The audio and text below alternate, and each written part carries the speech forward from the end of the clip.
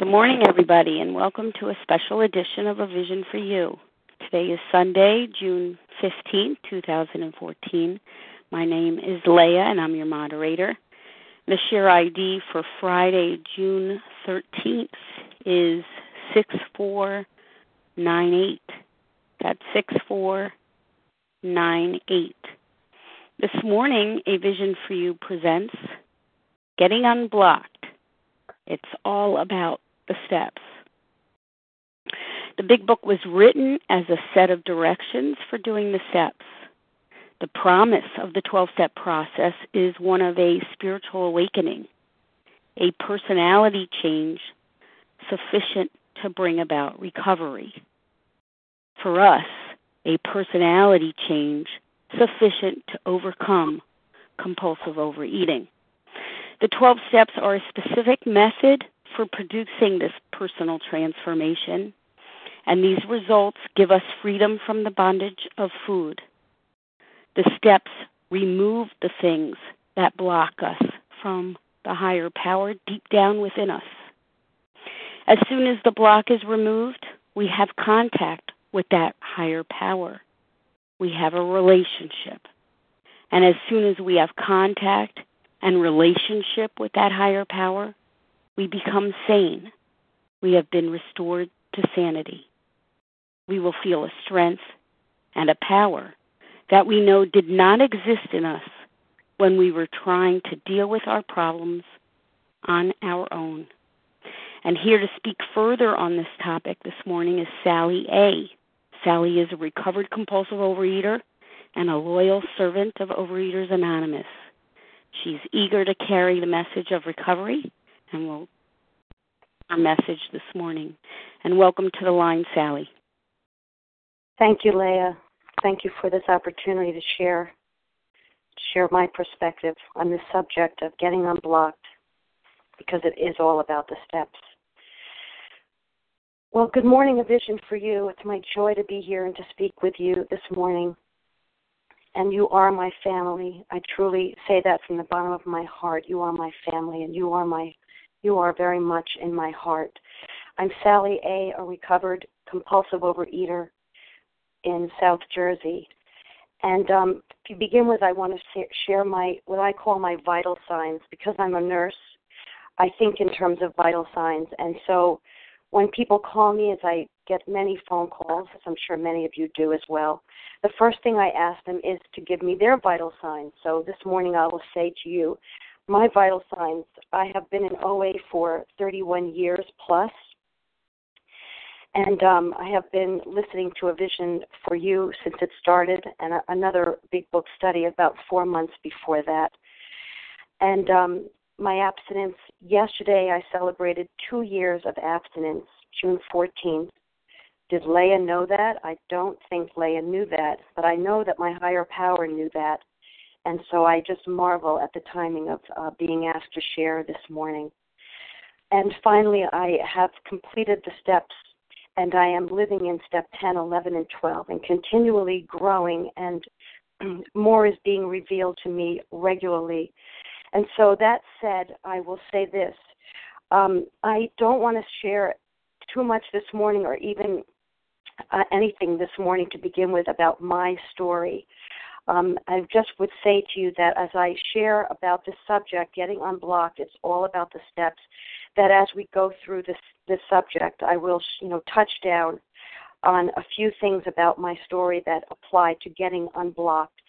Beyond that, I would just say that on August 18th, 2013, I shared my story at length, and if anyone wants to know more, I would suggest that you listen to that so that I don't do a repeat here.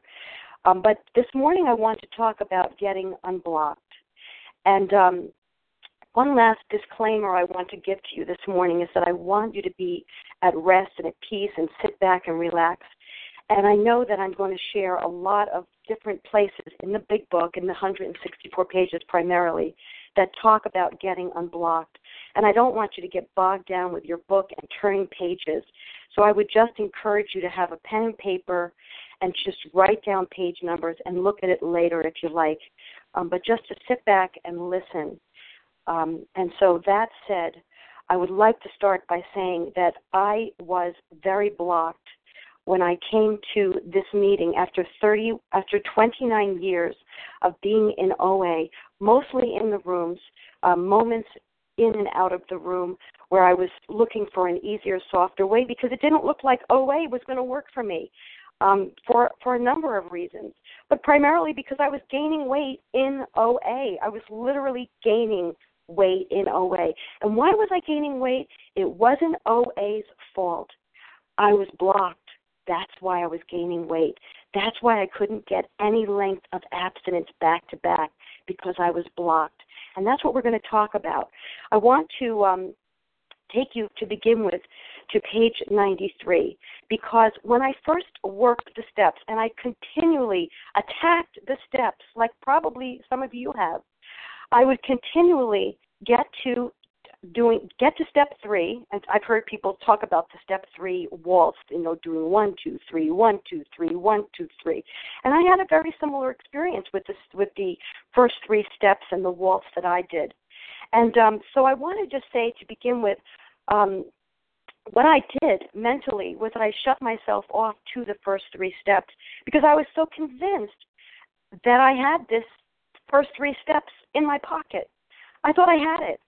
When I'm going to turn to page 93, it says your prospect may belong to a religious denomination. His religious education and training may be far superior to yours. In that case, he is going to wonder how you can add anything to what he already knows. But he will be curious to learn why his own convictions have not worked and why yours seem to work so well. He may be an example of the truth that faith alone is insufficient. To be vital, faith must be accompanied by self-sacrifice and unselfish, constructive action. So here I came to this new sponsor, and I had repeatedly lots of different sponsors who worked with me generously. And over, my perspective in my brain was, I know, don't worry about that. I got step 1, step 2, and step 3. I've had God for years. I've got that part. Let's get to step 4. But you see, I didn't have anything. I heard this set-aside prayer. I hope this is not an outside conversation, but I believe it's not. This set-aside prayer, this first sentence of that set-aside prayer really speaks to my heart these days, because it starts up by saying, set aside what you think you know. And I thought I had this topic down pat. The God part, no problem. Let's get to whatever else you think is my problem, because I already got that one down. And I want to give you one more example before I move forward, and that is the story of Roland Hazard on page 27. You see, he had a similar perspective that I had, Roland Hazard. And those of you who don't know the story of Roland Hazard, he's really sort of one of the pioneers. And what I want to say about Roland Hazard, though, on page 27, when he has been in Europe for a year studying under Carl Jung, a noted psychiatrist, and he walks away after a year of study and becoming profoundly knowledgeable about what was wrong with him and why he was an alcoholic and why he was struggling so much. But he finally walked away. He was on his way home to the States, and on the way he stopped at a bar and he got drunk. And he went right back to Carl Jung to say, what is wrong with me?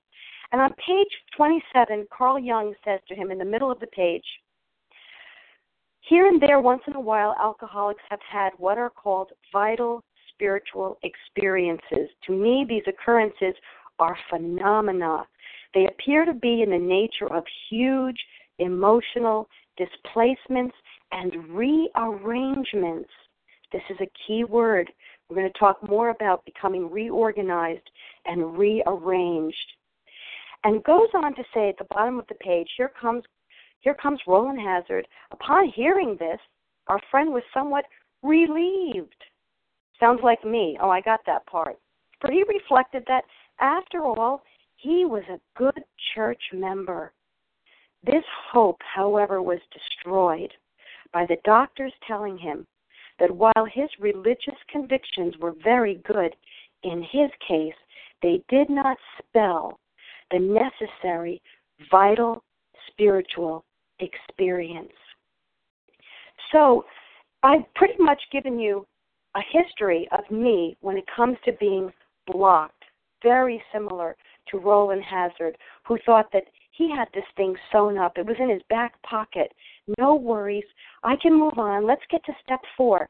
But the truth was, like me, he needed to have a vital spiritual experience. That's what I needed. So that said, I want to ask you to come with me now to the top of page 72. I want to read one sentence here, and this is a very important sentence. It says here, the very beginning of Into Action, having made our personal inventory, what shall we do about it? We're not going to talk about that right this second. What we're going to talk about is the next sentence. We have been trying to get a new attitude, a new relationship with our Creator, and to discover the obstacles in our path. There it is, the heart of what we're going to talk about in the next hour. Getting unblocked. It's all about the steps. And here we see the components. And I want to talk to you about these 3 components of getting unblocked. The words that we're going to talk about first is the word recovered, the word relationship, and the word blocked. What is blocking us? Don't you want to know? I certainly wanted to know. I hate suspense. You know, I read the last chapter of every book before I get to the meat of the book or even the beginning of the book. I can't stand suspense. So tell me quick, what's the answer? Well, that's what we're going to talk about. And we're going to start with the word recovered because that's where we're heading. Isn't that what we all want? We want to be recovered. We don't want to just be abstinent. We want to be recovered. I'll never forget the first day I heard the word recovered. I was floored and shocked. After 29 years of being in OA, I had not heard the word recovered ever used. If I did, it just was like one of many words that flitted past my brain. But here's what the big book says about the word recovered. We're going to go to XXVII, where it says strenuous work. XXVII, top of the page.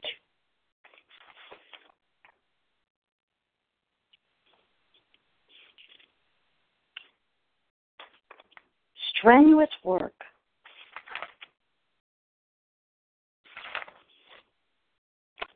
Oh no, I apologize.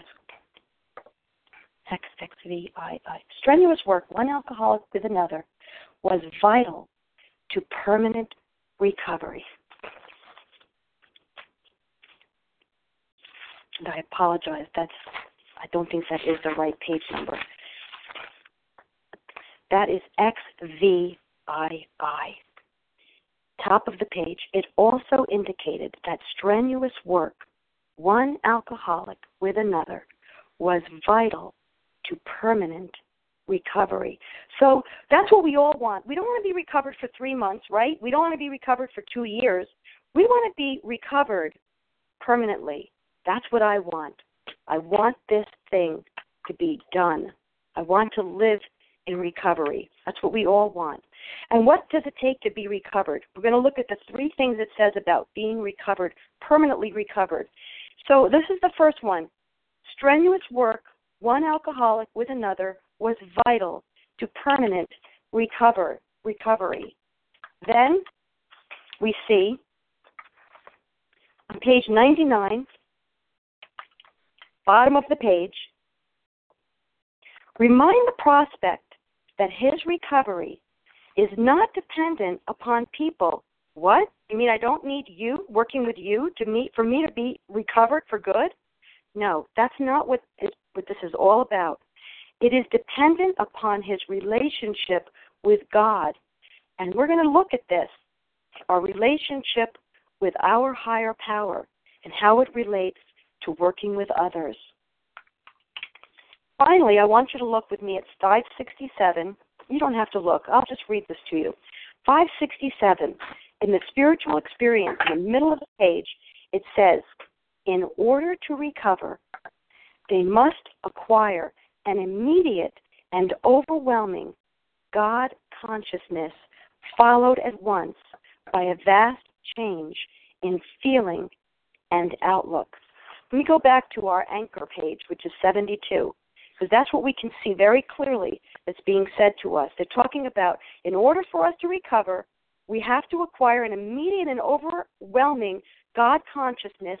Remember what we read on page 72. We've been trying to get a new attitude, a new relationship with our Creator, and to discover the obstacles in our path. These components are crucial. So in order to recover, we must acquire an immediate and overwhelming God consciousness. We need a relationship, followed at once by a vast change in our feelings and our outlook.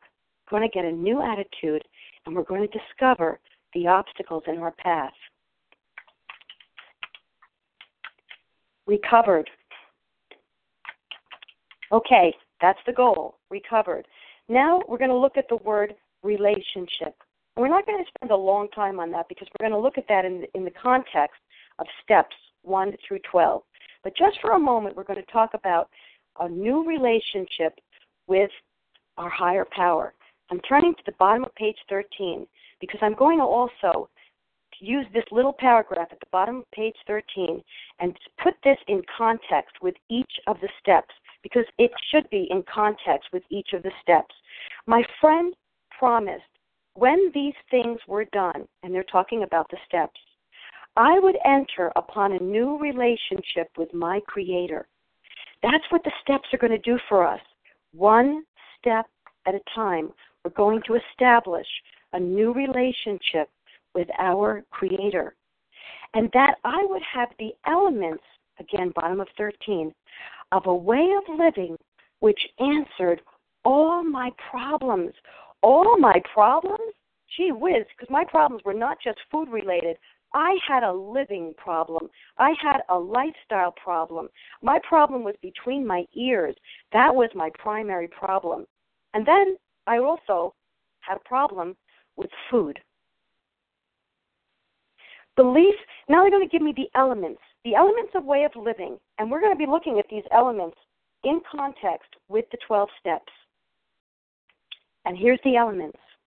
Belief in the power of God, plus enough willingness, honesty, and humility. Top of 14 tells us this is the new order of things. These are the essential requirements. We see that also the same essential requirements, the same elements are given to us on page 57. Take a look. It says here, we're going to talk more about this, so not to worry. If it's a little bit feels like it's flying over your head, don't worry. We're going to revisit this. Circumstances, page 57. Circumstances made him willing to believe. There's the word believe. He humbly, there's the word humble, that we saw humility on bottom of 13. He humbly offered himself to his Maker. Then he knew. Even so has God restored us all to our right minds. That's where we're heading. We're going to be restored to our right minds as we become recovered. To this man, the revelation was sudden. Some of us grew into it more slowly, but he has come to all who have honestly, there's the third thing, sought him. When we drew near to him, he disclosed himself to us.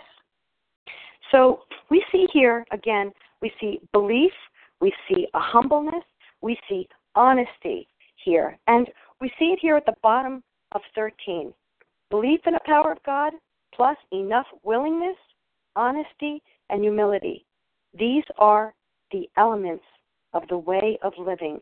And we can take a look. I'm not going to go there. We can look at the same words are used in 568, the how words, honesty, open-mindedness or openness, and willingness. And these are the crucial words that you need to have as elements, essentials to your recovery. Honestly, I've heard commercials talk about things in our life that are essentials, that are elements to our wardrobes. But this is what is required for me to be recovered. These are the elements for me to be recovered. I have to have belief. I have to have enough willingness, honesty, and humility. Because on page 568 uses the word open-minded, I'm going to just take a moment here to read to you what the Big Book Dictionary says about open-mindedness and add that to your elements or essentials to getting well. And from there, we're going to get right into the steps. We're going to dive right in. What it says is open-minded, having or showing an inclination to respect views and beliefs that differ from one's own, being ready and willing to receive favorably new and different ideas or the opinions of others, being broad-minded, tolerant, open, receptive. And that's what I'm asking of you this morning. I'm asking you to be a little broad-minded this morning as we talk about this concept of getting unblocked. Now, we've talked about recovered. We've talked a little bit about relationship with higher power. And now I want you to look with me at the word getting unblocked. That is what we're going to talk about this morning.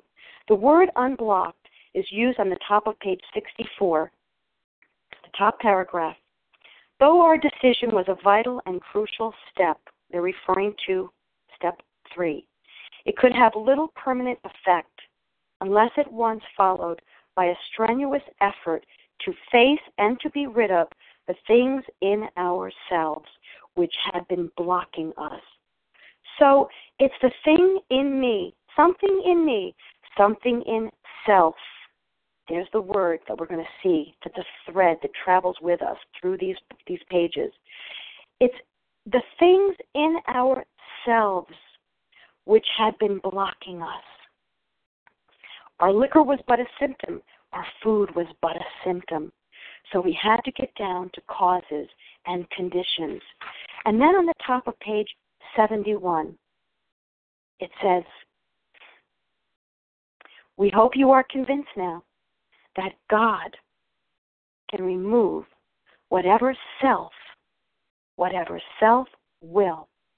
has blocked you off from Him.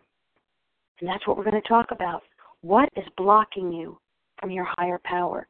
That's where we're heading on this little tiny cruise ship that we're on this morning. And finally, I want you to look at the next page where we started, back to our anchor. I'm going to sort of put an anchor in this deep waters. Still waters run deep, and that's where we are in the middle of a big bay of one of the Great Lakes. We've been trying to get a new attitude, a new relationship with our Creator, and to discover what's blocking us, the obstacles in our path. That's what we're going to look at. What's blocking you? What was blocking me? Self, the remedy, the steps. There's 2 stories that I want to touch down on before we dive into these steps. The first one is Bill's story. I want you to look with me at Bill's story and how he got unblocked. And so I'm going to go to page 12 and 13. That's primarily where he gets unblocked. But again, don't get too fixated on what I'm looking at. I want you to be listening. So here we are on the top of page 12. You know, he's had this visit with his friend Epi, and he's thinking about what he's blocked about. That's what we see on this first paragraph on 12, top of the page. Despite the living example of my friend, Ebby, there remained in me the vestiges of my old prejudice. This is what was blocking him, and this is what's blocking most of us. There remained in me the vestiges of my old prejudices. The word God still aroused a certain antipathy, strong feelings of dislike, hostility, or opposition. When the thought was expressed that there might be a God personal to me, this feeling was intensified. I didn't like the idea. I could go for such conceptions as creative intelligence, universal mind, spirit of nature, but I resisted the thought of a czar of the heavens. However loving his sway might be, I have since talked with scores of men who felt the same way. You know, he's talking about being blocked here.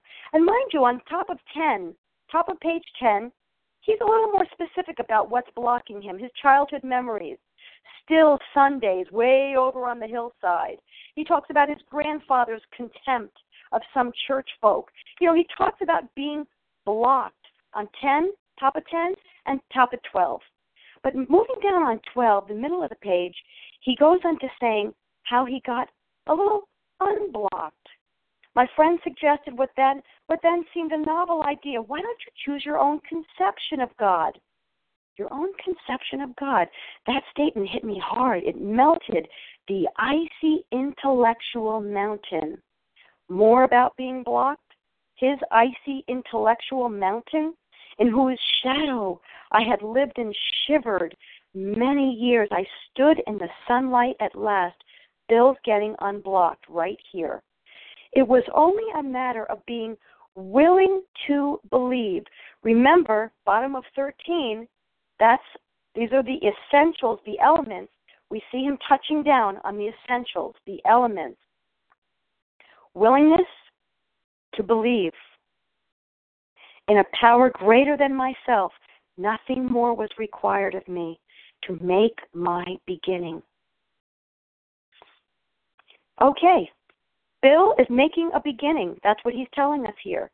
To make his beginning, what did it take? It took willingness to believe in a power greater than myself.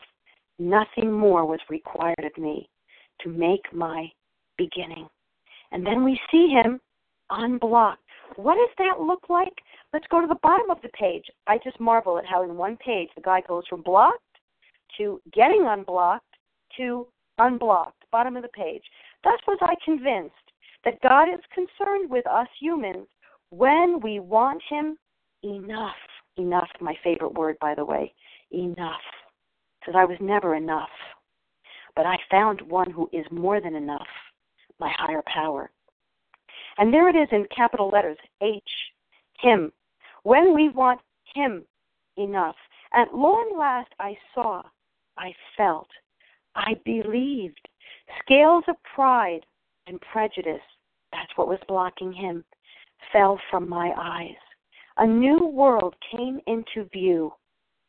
This is a promise for all of us.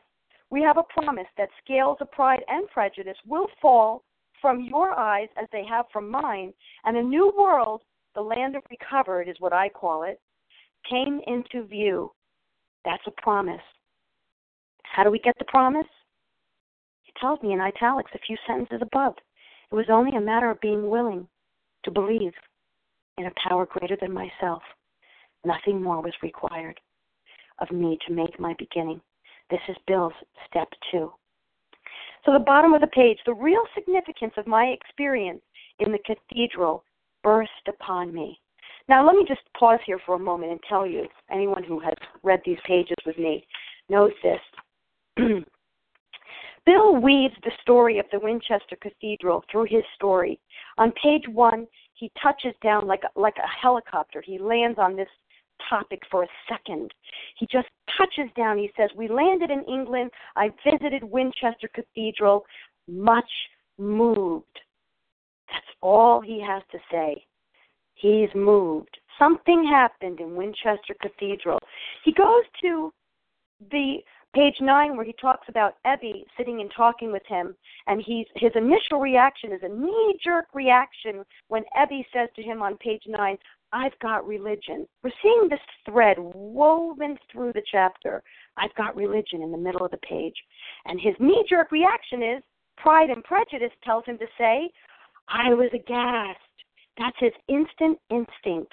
But then you turn the page to page 10, and he says, in the middle of the page, it's funny how it's in the middle of the page, just like it's in the middle of page 1, it's in the middle of 10, and it's in the middle of 12, over and over in the middle of the page.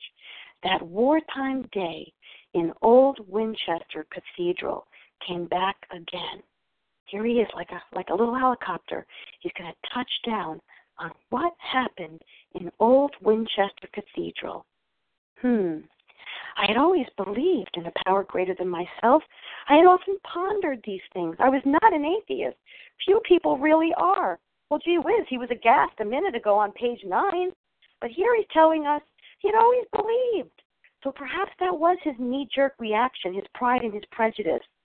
I had always believed in a power greater than myself. I had often pondered these things. I was not an atheist. Few people really are, for that means blind faith in the strange proposition that this universe originated in a cipher and aimlessly rushes nowhere. Okay, he's going to go on to his intellect, but we'll go back. Go back to 12, page 12, bottom of the page when he's getting unblocked. So, thus was I convinced that God is concerned with us humans when we want him enough. At long last I saw, I felt, I believed. Scales of pride and prejudice fell from my eyes. A new world came into view. Here it is. The real significance of my experience in the cathedral, in Winchester Cathedral, burst upon me like fireworks in his brain. For a brief moment, I had needed and wanted God. There had been a humble willingness. Now, mind you, we see in italics, a little bit above willingness, we see that he was willing to believe. Now he's telling us the last 3 lines of page 12. There had been a humble willingness to have him with me, and he came. But soon the sense of his presence had been blotted out by worldly clamors. He's blocked. That's what he's telling us. He had the components that are on the bottom of 13 that we're going to keep looking at this morning, the elements, the essentials. It uses the word essentials on the top of 14. It uses the word essentials in 567 and 8. It talks about essentials. Those 4 words, again and again, I'm going to drill it. Belief, willingness, honesty, humility. And we see it here in Bill's story, willing to believe. At the bottom of the page, a humble willingness. But he gets honest with us, and he tells us, soon the sense of his presence had been blotted out by worldly clamors, mostly those within myself. Worldly clamors is just another word for obstacles, page 72, that Bill had to find out. What were his obstacles? They were his worldly clamors that were blotting out his experience, his spiritual experience. Okay. Mostly those within myself. Self strikes again. Worldly clamors, mostly those within myself. And so it had been ever since. How blind I had been. Bill recognizes that he was close to his higher power for that moment in Winchester Cathedral, much moved, but worldly clamors blocked him from the sunlight of his experience with his higher power. And what was he blocked by? Mostly those within myself. Self. Now, turn with me to page 56 and page 57. We're going to see another short story. I like to call this guy Fritz. Somebody actually told me the guy's name is Fritz. This little short version of this story is, of course, taken from The Southern Gentleman. The long version is page 208 in the book, in the back of the book, his chapter, his story, which you can see very clearly it's the same guy. I'm going to start on the bottom of 55 just for context. In this book, you will read the experience of a man who thought he was an atheist. His story is so interesting that some of it should be told now. His change of heart was dramatic, convincing, and moving. Okay. So tell us the long story on page 208 in A Southern Gentleman. Here's the short form. At the top of the page, in one little paragraph, they tell us he's blocked. Here's what it says. Our friend was a minister's son. He attended church. It goes on to say he had an overdose of religious education. It goes on to say that for years thereafter he was dogged by trouble, frustration, business failure, insanity, fatal illness, suicide. These calamities, Bill called them on top of 13, worldly clamors. Fritz, bear with me, I'm going to call him Fritz. Fritz called him calamities. These calamities to his immediate family embittered and depressed him. Was he blocked? Were these his obstacles? Post-war disillusionment, ever more serious alcoholism, impending mental and physical collapse, brought him to the point of self-destruction. This guy was ready to kill himself. I relate and I identify completely.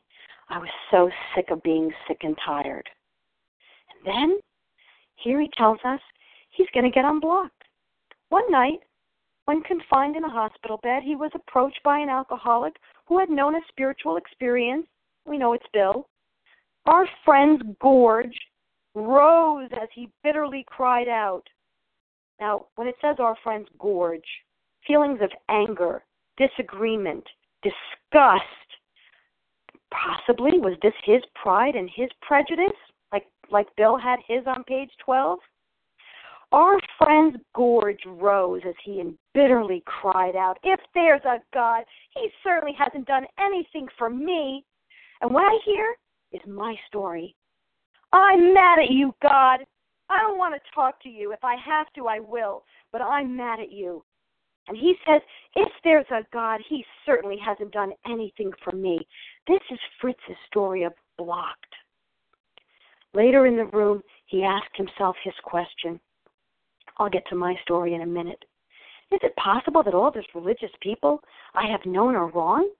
While pondering the answer, he felt as though he lived in hell. Then, like a thunderbolt, a great thought. Remember, all action is born in thought. We all learn that from somebody that's very dear to us. All action is born in thought. And this is the beginning of his thinking. He's coming to this, he's making his decisions here. First 3 steps, by the way, are our decision steps, our thought process that lead us to the ability to take some action so we can get recovered, get well. So like a thunderbolt, a great thought came to him. It crowded out all else. Who are you to say there is no God?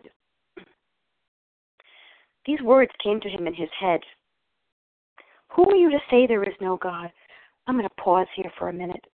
I want to tell you that I've had 3 times in my life, I've had 3 moments that were very, very important where I had a thought that came to my head that was very much like a knock on the door, the dark, dark door in the corner of my mind. I kept it nailed shut, that door. I didn't want to talk to God about the things in that door. I kept that door nailed shut. Nailed with 4-inch nails. Have you ever seen a 4-inch nail? I purchased them in Lowe's and Home Depot. 4-inch nails. I've nailed that door shut.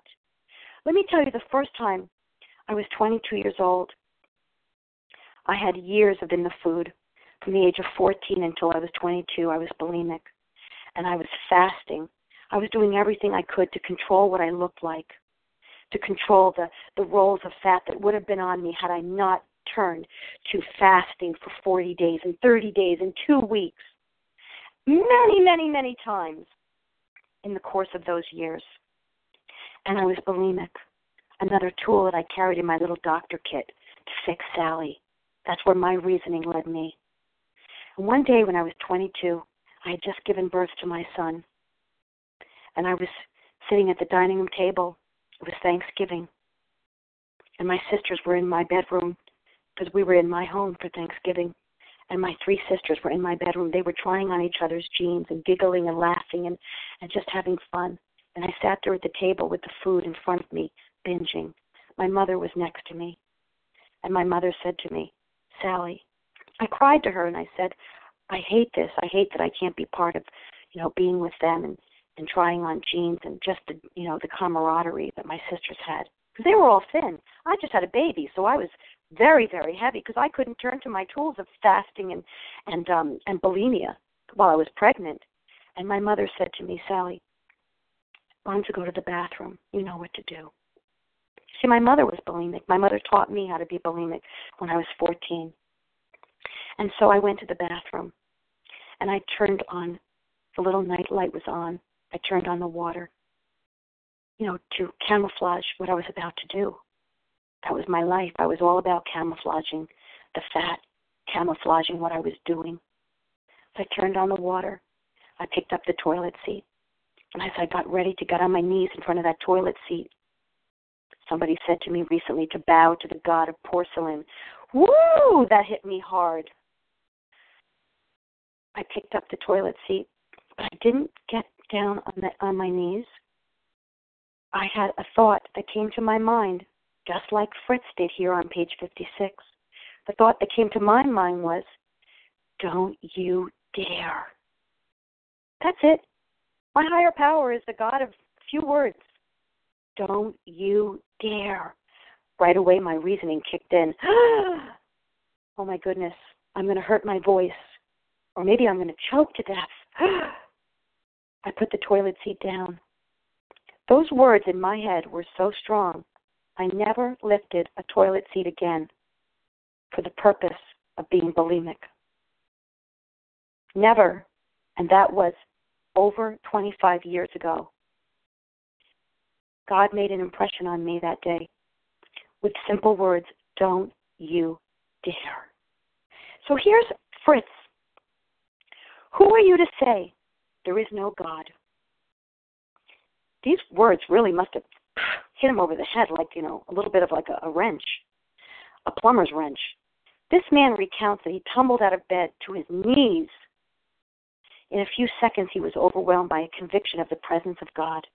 It poured over and through him with the certainty and majesty of a great tide at flood. Picture a tsunami. Picture this huge wave that just keeps building. It's like a wall. It's bigger than one of those waves in Hawaii that those guys are, they're on their boards, surfboards. It's bigger than one of those. It's a tsunami. It poured over and through him with the certainty and majesty of a great tide at flood. That's a tsunami. The barriers, the obstacles, the blocks, the pride and the prejudice, the barriers he had built through the years were swept away. He stood in the presence of infinite power and love. He had stepped from bridge to shore. For the first time, he lived in conscious companionship with his Creator. Thus was our friend's cornerstone fixed in place. No later vicissitude, the word vicissitude, no later changes, no later hardship, no later calamity had shaken it. His alcoholic problem was taken away that very night years ago. It disappeared, save for a few brief moments of temptation. The thought of drink has never returned. He's recovered. This is something to jump up and down about with excitement. And at such times, a great revulsion. When the thought of drink would ever return, such time great revulsion has risen up in him. Seemingly he could not drink even if he would. God had restored his sanity. Okay. I've said a lot. I've talked a lot about Bill's story. I've talked about our Southern gentleman on page 56 and 57. The steps are the remedy. Let's talk about the remedy. When I say the steps are the remedy, let me make it more clear to you. This is how my little brain thinks. The steps are my chemo. Yes. I am not trying to do or say something that is out of line here. I have a disease no less than cancer. Page 18 likens my disease to cancer. I have a disease that is just like cancer. It erodes, it kills me. Did you know, I'm a nurse, so I know this fact, especially having been a hospice nurse for years.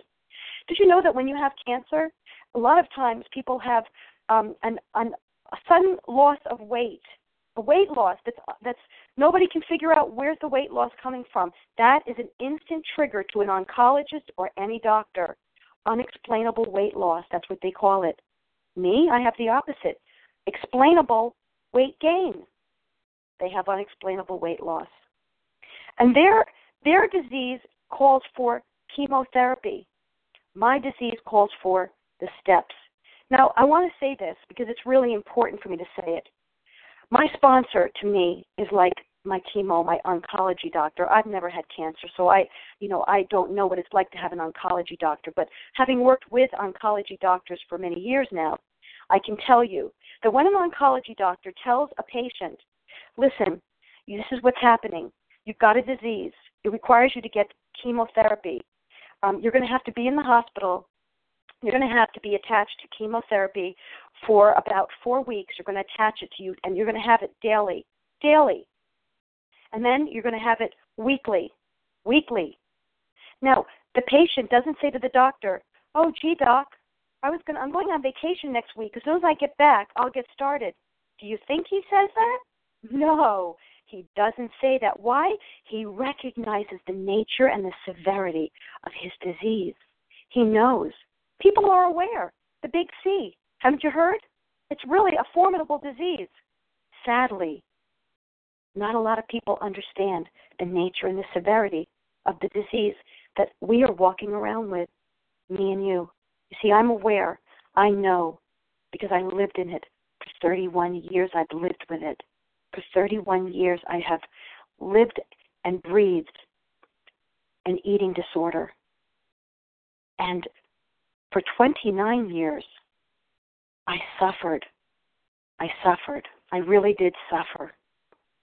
So that's the big picture I want you to see to begin with. The picture is, the understanding here to begin with is, we're talking about getting unblocked, and we're talking about the steps being the remedy to getting unblocked. And I want you to understand that the steps are your chemotherapy. So that said, let's get started on step 1. Step 1, we admitted we are powerless and that our lives have become unmanageable. We see here 2 components, well, even 3 components. Number 1, admit it. And we see, how does page 13, how does the 4 essentials fit in with step 1? I'm going to always start by saying that. I have to be rigorously honest for step 1. It requires rigorous honesty. And what are the 4 elements, the essentials on top of 14? Uses the word essential requirements. For this way of living, a belief in the power of God, enough willingness, honesty, and humility. Step 1 requires humility. Admit it. Can you admit it? Can you admit the nature and the severity of what you're dealing with? What are we admitting? That we have been suffering and trying to figure out, reason our way through this? What I am actually admitting is my need for a higher power. I am admitting that I am powerless. Page 11, Bill's story. Page 11, he says, "But my friend sat before me, and he made the point-blank declaration that God had done for him what he could not do for himself. His human will had failed. Doctors had pronounced him incurable. Society was about to lock him up. Like myself, he had admitted complete defeat." Okay, here's step 1, page 11. Like myself, he had admitted complete defeat. Then he had, in effect, been raised from the dead, suddenly taken from the scrap heap to a level of life better than the best he had ever known. Had this power originated in him? Obviously it had not. There had been no more power in him than there was in me at that minute, and this was none at all. So we see here Bill is describing the powerlessness of step 1. We see him admitting with rigorous honesty his need and the fact that he is powerless and he needs a power greater than himself. Step 1, put the food down. This is the beginning of your steps to recovery. It tells us, the big book tells us, put the food down. XXVI, bottom of the page. I don't know why this is. XXVI.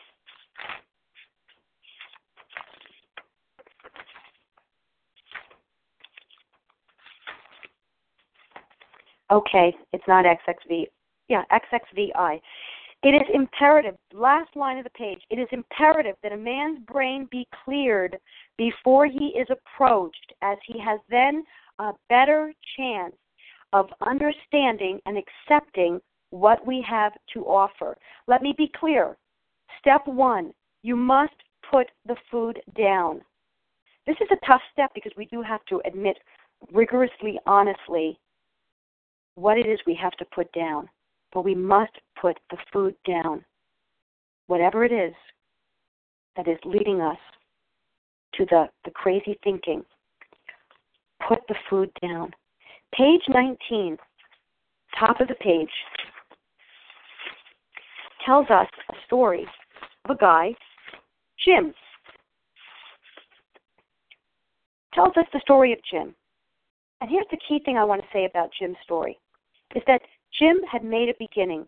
Top of the page. We feel that elimination of our drinking, our eating, our binging, whatever it is that we're binging over, we feel that elimination of it is but a beginning. So step one, we are making a decision in step one to put the food down, and we're making a beginning. That's what we have to do. To make our beginning, we've got to put the food down. Page 35 talks more about making our beginning. Jim made a beginning here. It says here, we told him, let me be clear. At the bottom of the page, last paragraph, we told him what we knew of alcoholism and the answer we had found. He made a beginning. Jim made a beginning here on page 35. What did he do when he made a beginning? He put the food down. It goes on to tell us 3 lines down. All went well for a time, but he failed to enlarge his spiritual life. So, this is, in a nutshell, step 1. We admitted our needs, that we're powerless. We put the food down. Let's move to let me just say one last thing about this. I've had many, many experiences of getting on and off the wagon, of putting the food down. Putting the food down was never a problem for me. Keeping it down was a big problem. And I have to tell you this, because I think it's an important component of step 1. It says on page 30, am I now willing to fully concede? Well, it says in the middle of the page, we learned that we had to fully concede to our innermost selves that we were alcoholics. Nobody else has to get this, just you. This is the first step in recovery. That's what it says here in the middle of the page. The delusion that we are like other people or presently may be has to be smashed. Has to be smashed. This is an important component of your step 1. You've got to stop thinking you're like anybody else. You're not. You're like, the only people you're like are the other compulsive people in this boat. You have to fully concede who you are, and that does take rigorous honesty. And let me say this, God wants your abstinence more than you do, because God wants you to stop being in a sick relationship with food more than you do. God wants you to be in a healthy relationship with your higher power. He doesn't want you to be in a sick relationship with food. Step 2, believe. This is the key word in the bottom of 13. What does it require? What from the elements, from the essentials? It requires believe. Page 47. We'll just look at 1 or 2. Page 47 talks about the key thing about believe. Step 2, believe. We needed to ask ourselves but one short question. Do I now believe, or am I even willing to believe that there is a power greater than myself? As soon as a man can say that he does believe or is willing to believe, we emphatically assure him that he is on his way.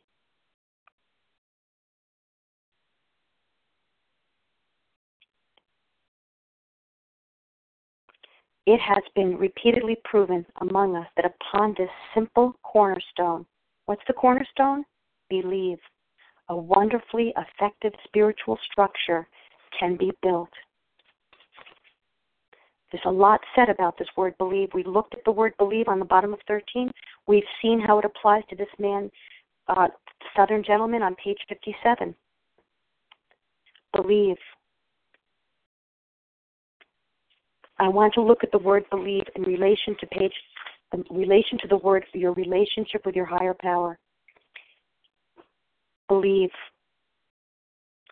Page 28, all of us, whatever our race, creed, or color, are the children of a living Creator with whom we may form a relationship upon simple and understandable terms as soon as we are willing and honest enough to try. Page 29, each individual in the personal stories describes in his own language and from his own point of view, his own perspective, the way he established his relationship with God, how he came to believe. You see, it's about our relationship. Step 3. What does it take for us to have step 3? We made a decision. It's another decision step to turn our will and our life over to God. I played God for a long time. And let me tell you, I was extremely controlling about everybody's life. I was the only thing out of control, just me. Everybody else, I had them under control. And let me tell you that I've learned that there's a direct proportion between controlling and insecurity. As controlling as you are, that's how insecure you are. That's what I've found out about me. Page 62 talks about self-will run riot. Yeah.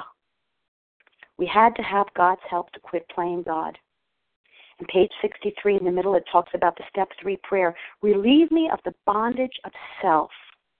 That's what we're doing here. We're asking our higher power in step 3 to relieve me of the bondage of self. Because self was a big, big part of the problem. And it goes on to say in that prayer, may I do thy will always. That's a prayer that I always left that part out. I never liked that part. May I do thy will always? I liked my will. A new mindset, willing and open-minded. Third step prayer says so much. God wants to fix us, to heal us. The word used actually on page 57 is heal us. And it's like a conduit, becoming unblocked. Let me say this. It's like a pipe, a big pipe under a highway that's filled with debris. That's us blocked. Filled with leaves, trees, refrigerators, doors. Somebody's house got knocked down and debris from their house filled up that conduit. And when you're getting unblocked, by the time I got to step 3, I was getting unblocked. And the water was just trickling through the conduit, through the leaves. You could just see it trickle at the end of the leaves. And I learned, by the time I got to step 3, I learned to pray, to pause, to pray, to ponder. I learned these things, and it was part of the trickling of the water. Step 4, our relationship again. Page 164 tells us, we read this every morning on A Vision for You. And here's the most important words to me. In the middle of this paragraph, see to it that your relationship with him is right, and great events will come to pass for you and countless others. This is the great fact for us. You think it's an error or a mistake that they went forward right there and said, abandon yourself to God. That's what we're doing as you understand God. Admit your faults to him and to your fellows. That's step 4 and 5. We're going to give it away, but we write in step 4, admit your faults to him and to your fellows. Clear away the wreckage of your past. Give freely of what you find and join us. That is key. Page 62 talks about selfishness and self-seeking and driven by 100 forms of fear. That was me. That's what I wrote down when I was writing down, when I was doing my fact-facing and my fact-finding. On my step 4, my very long list. All of my character defects were displayed in full bloom color. These are the things that I was using to cope. This is what I was using to intellectually reason my way through life. All of my character flaws are just written in between the lines of my step 4 inventory. And instead of turning to my higher power, I was doing it my way, my maladaptive coping mechanism way. But instead of doing that, I learned a new way. Here's another one on the word relationship. Page 420. It tells us acceptance is the key to my relationship with God. You see, that's what we're doing here in the steps. We're building a relationship with God. And if I'm going to stop being controlling, which is the key character flaw that I saw in myself in the process of doing my step 4 inventory, I'm going to instead learn to surrender outcomes and accept life on God's terms, because acceptance is the key to my relationship with God. You see, the steps are teaching you about how to have a relationship with your higher power. That's what's going to happen to you in the process of doing the steps. Step 5. Step 5 is such an important step because we have our own subjective view of how we see life. And then we have the ability and the gift of seeing somebody else's objective view of how they see us. And page 75 for step 5 is a very key page for step 5. We talked about it earlier this week, so I'm not going to say a lot, but I am going to say this because I want you to see how the steps illuminate your recovery and how you're going to develop a healthy relationship with your higher power instead of living in a sick relationship with food. Page 75, it says, we thank God, bottom paragraph, we thank God from the bottom of our heart that we know Him better. By step 5, we're getting to know Him better. And it says a little higher in the page, in the beginning of that first paragraph, well, actually, I want to go a little bit lower. It says, we may have had certain spiritual beliefs, but now we begin to have a spiritual experience. This is all step 5. This is what's happening in the process of step 5. It says we pocket our pride and go to it.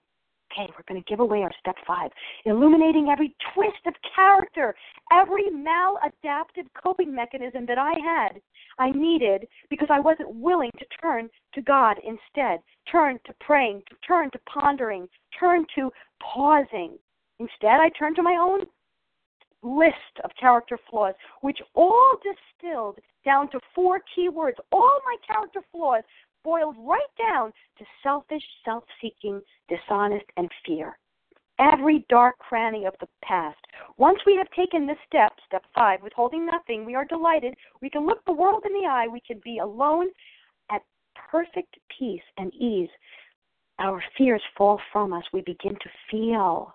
We begin to feel, first of all, because we put the food down, and we begin to feel the nearness of our Creator. We begin to feel. See, we're developing a relationship in the process of doing our steps. Step 6, I made a list of my flaws.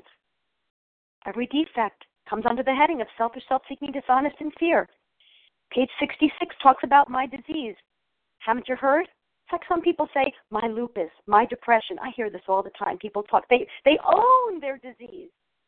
Are you ready?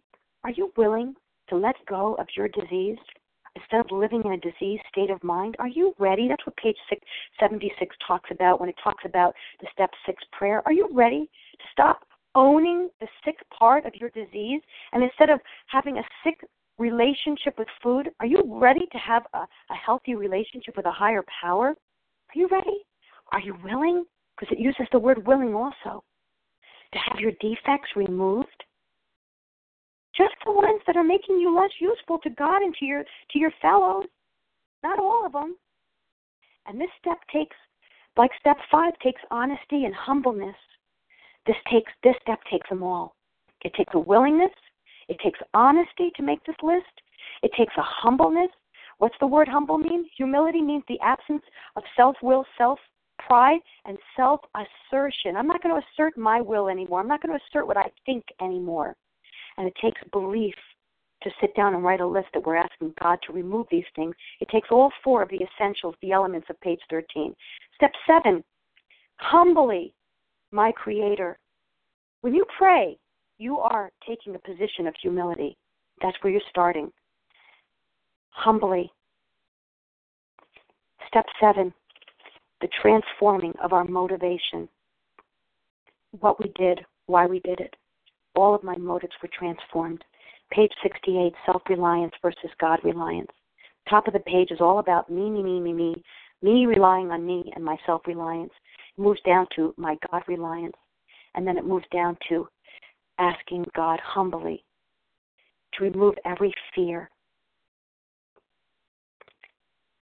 Step 8, at some of these we balked. Oh boy, did I balk. I balked at step 8.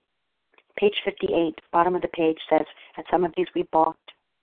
And this step 8, all of these steps are about ego reduction.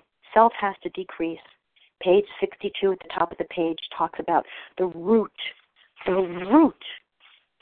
selfishness, self-centeredness, that we think is the root of our trouble. Self has to be smashed. It has to be whittled down. Our ego has to be whittled at. That we think is the root of our troubles, driven by 100 forms of fear, self-delusion, self-seeking, self-pity. Hello, do you hear the word self, self, self? That's what they're talking about here. And the important thing that I hear about this is the honesty, the willingness that I have here, the humility to lay down self. It's not enough to have 99.9% of this humility. It's important for us to be rigorously honest. Step 9, the surrendering, the willingness to go and to share, to tell people who I am. Boy, you've got to be honest and you've got to be humble by this point for us to do this. Don't be attached to the outcomes when you get to step 9. Remember that we have to surrender the outcomes. When we go to other people to give them our step 9, it's important that we don't have any expectations. That's why it says acceptance is the key to my relationship with my higher power, page 420. Acceptance. I cannot go with any expectations to another human being about how they're going to react or respond to what I say to them. I am going to them because I owe them an apology. We don't argue with them. Page 103 at the bottom, page 84 at the bottom, page 77 at the bottom, page 98 at the bottom. You know why it's important for me to say that to you? Because it's the bottom line of each of those pages. Can you imagine that it's the bottom line? The bottom line is we're going to stop arguing with people. We're going to stop justifying our actions. The bottom line on those pages, page 103 to 84, 77, and 98, it talks about the fact that we are going to cease fighting anyone or anything, including the food. Why? Because we're going to surrender and we're going to accept life on God's terms. Step 10, we continue. Page 84, we continue. We watch for flaws which come under selfishness, dishonesty, fear, and resentment. We ask God at once to remove them. Our dependence is on God at this point. Page 98 talks about job or no job, wife or no wife. We simply do not get well. We do not recover unless we place our dependence on our higher power. And let me say this. You know, the Step 10 promises, I just want to touch on this for 1 second. It talks about the neutrality that we have in the food, with the food rather, in those Step 10 promises. And you see, I want to tell you, the reason why I am neutral with food is because I'm not in a relationship with food anymore. I'm in a relationship with my higher power now. That's why I'm neutral when it comes to the food. You know, I talked about this once recently, about how there was a donut. There was a donut sitting on a plate next to me at a board meeting that I had to attend for my job. And I sat there, my face was looking to the left most of the meeting because, you know, I was sitting and the guy who was the speaker was up on, and we were sitting in a horseshoe, basically. And I was, you know, to the speaker's right, about 5 people down. And next to me, to my right, was this person who had a half-eaten donut sitting there on the counter. And I kept looking at the speaker, but once in a while I would turn to my right and I'd see that donut. And I would think to myself, are you still there? Wow, you've been there the whole meeting. And I almost found myself talking, I really was, talking to the donut in my head. Are you still there? Because it was like an old friend. But I'm not in that sick relationship anymore. I've let go of that sick relationship. Now I'm friends with God. Step 11, expand. Now that I've had a spiritual awakening, I'm told I must expand. And let me tell you how I've expanded in step 11. I've expanded by saying thank you to God. Because 4:17 says nothing, absolutely nothing happens in God's world by mistake. I then accept everything that comes to me today as God's will. I thank God. Let me give you 2 examples. I got stopped for a speeding ticket. Oh boy, I was not a happy camper. The policeman came over to me, and I immediately in my head, I said, thank you, God. Apparently you think I need to slow down. Not a speeding ticket, forgive me. I got stopped for going, apparently I didn't stop long enough at a stop sign.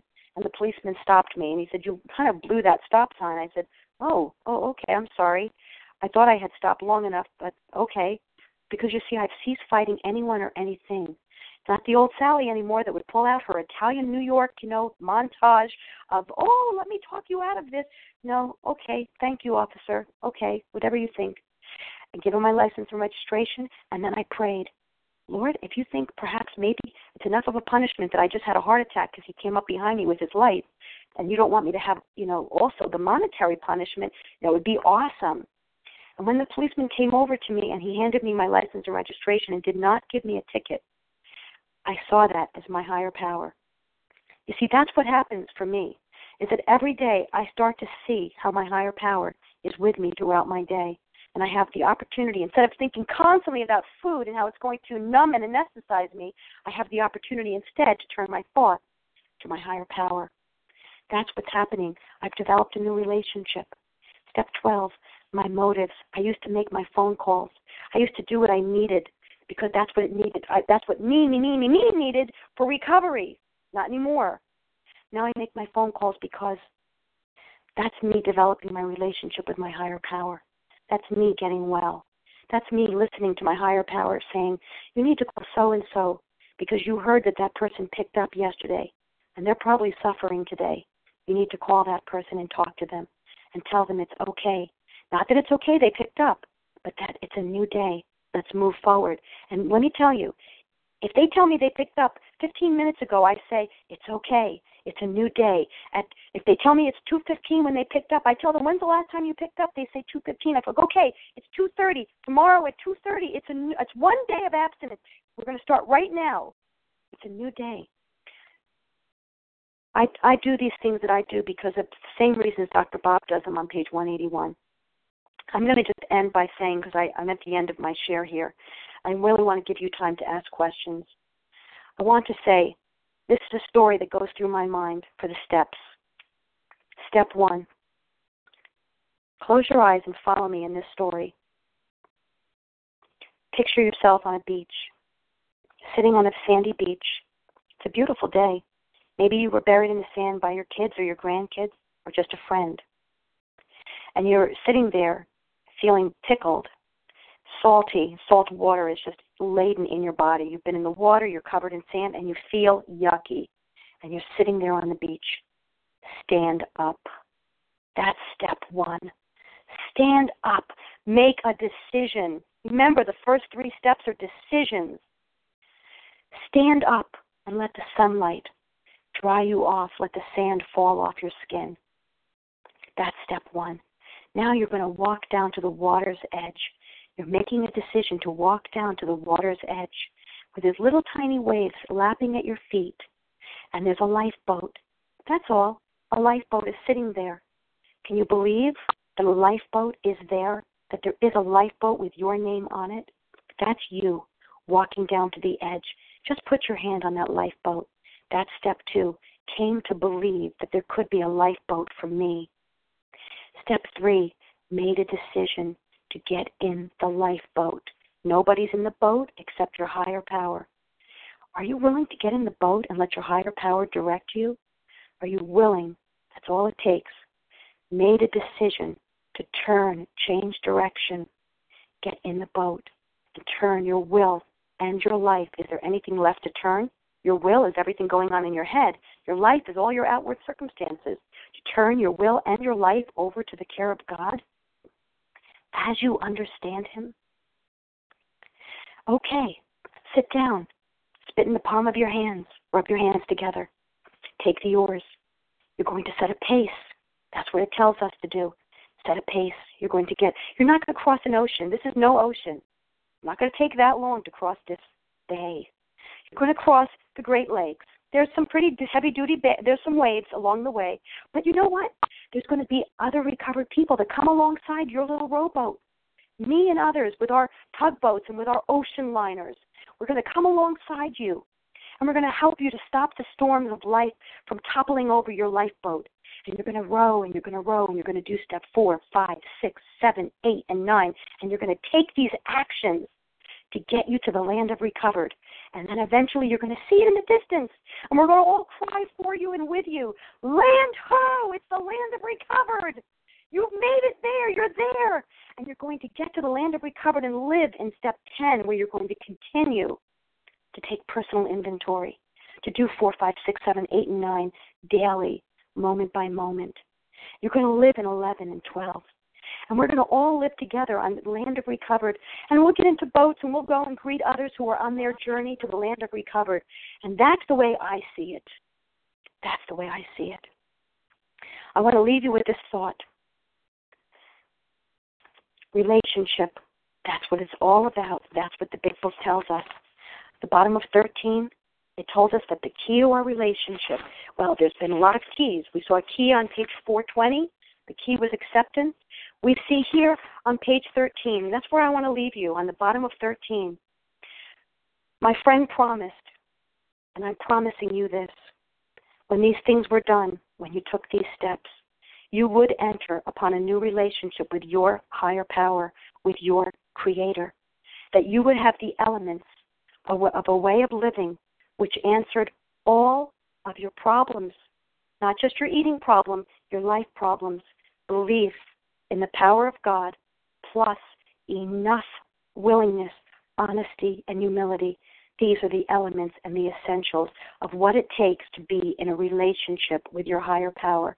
And remember, over and over and over and over, page 13, page 28, page 29, page 72, bottom of 99 to the top of 100, page 164, and page 420 tell us that the relationship with our higher power, this is what it takes.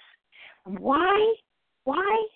Because we stopped being in a sick relationship with the food, and we are developing a healthy relationship with our higher power. That's what it takes to become recovered.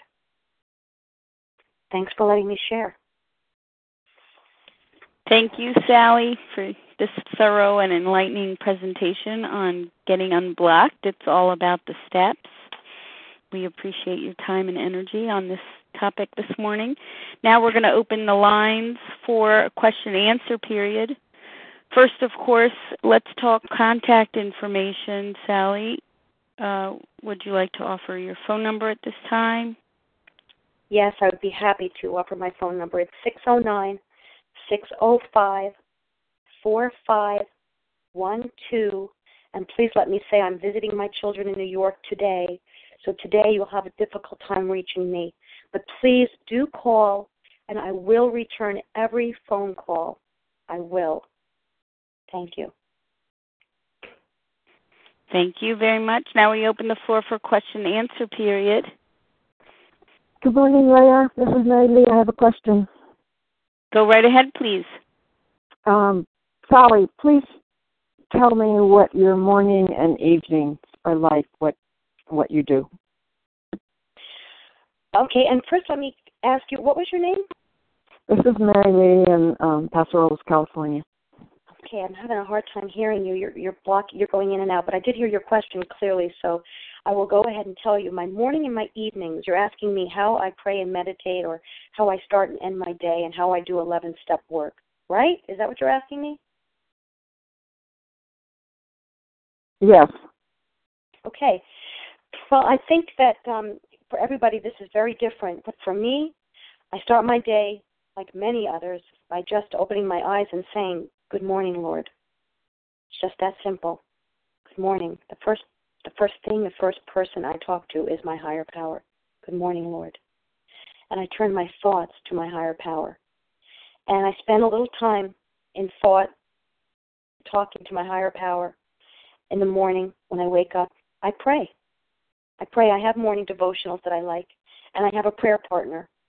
I have a few prayer partners because sometimes my prayer partners aren't there for me, and for whatever reason, so I just turn to another prayer partner. I have a few of them that are backups for me. And so I pray with someone in the morning. And that's pretty much how I get started with my morning devotionals. I have my favorites with my prayer time and with my time talking to my higher power. And that's really the most important thing to me, is that I talk to my higher power. And I listen. That's a very important part for me, is the listening part, because my higher power does speak to me. And then in the evening when I'm going to bed, when I go to bed, I lay in the dark, my head on my pillow, and I talk to my higher power, and I review my day. I literally do like a fast forward from the morning through my day, and I look for things that perhaps are still playing on my mind. Anything that's playing on my mind, that I consider restless, irritable, and discontent. If it's still playing on my mind, there's something that I need to look at it more closely, and I look at it. And these things, I can write them down on the spot. I can make a mental note. I'm going to probably have to look at this again tomorrow. I probably have to do a 10-step turnaround on that subject. That's the beginning of, what I think about as I'm going to sleep.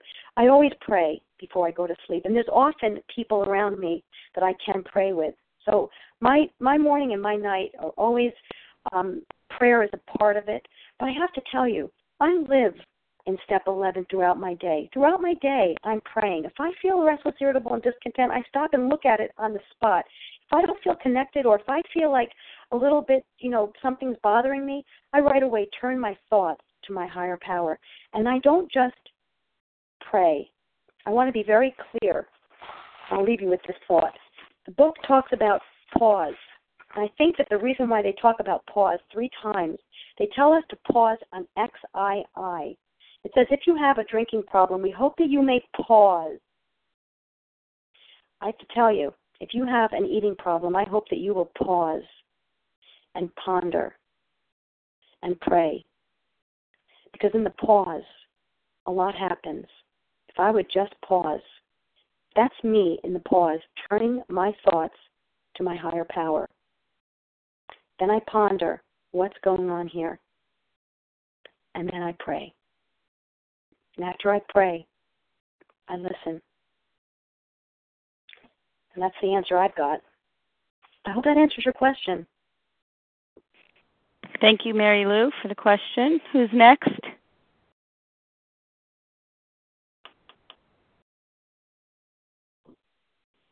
Hi, Sally. This is Danielle. Yes. Can you hear me okay? Let me make Danielle, sure my go ahead. Hi. Number one, can I missed your phone number, unfortunately, and I only got the first 3 digits. I'll offer that at the end of the meeting. Go ahead with your question, please, in the interest of time.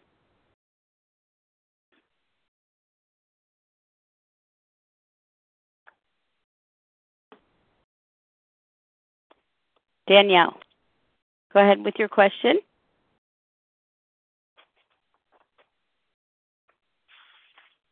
Hello? Danielle, go ahead with your question, please.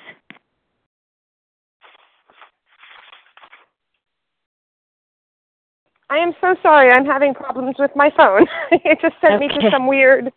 That's all right. I just listened to it. Okay, anyway.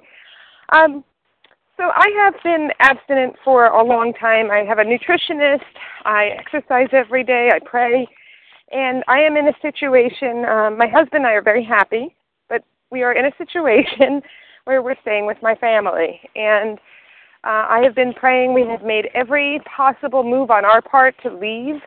But it seems that our higher power wants to keep us there. And we have progressively gotten healthier. The family has progressively gotten healthier.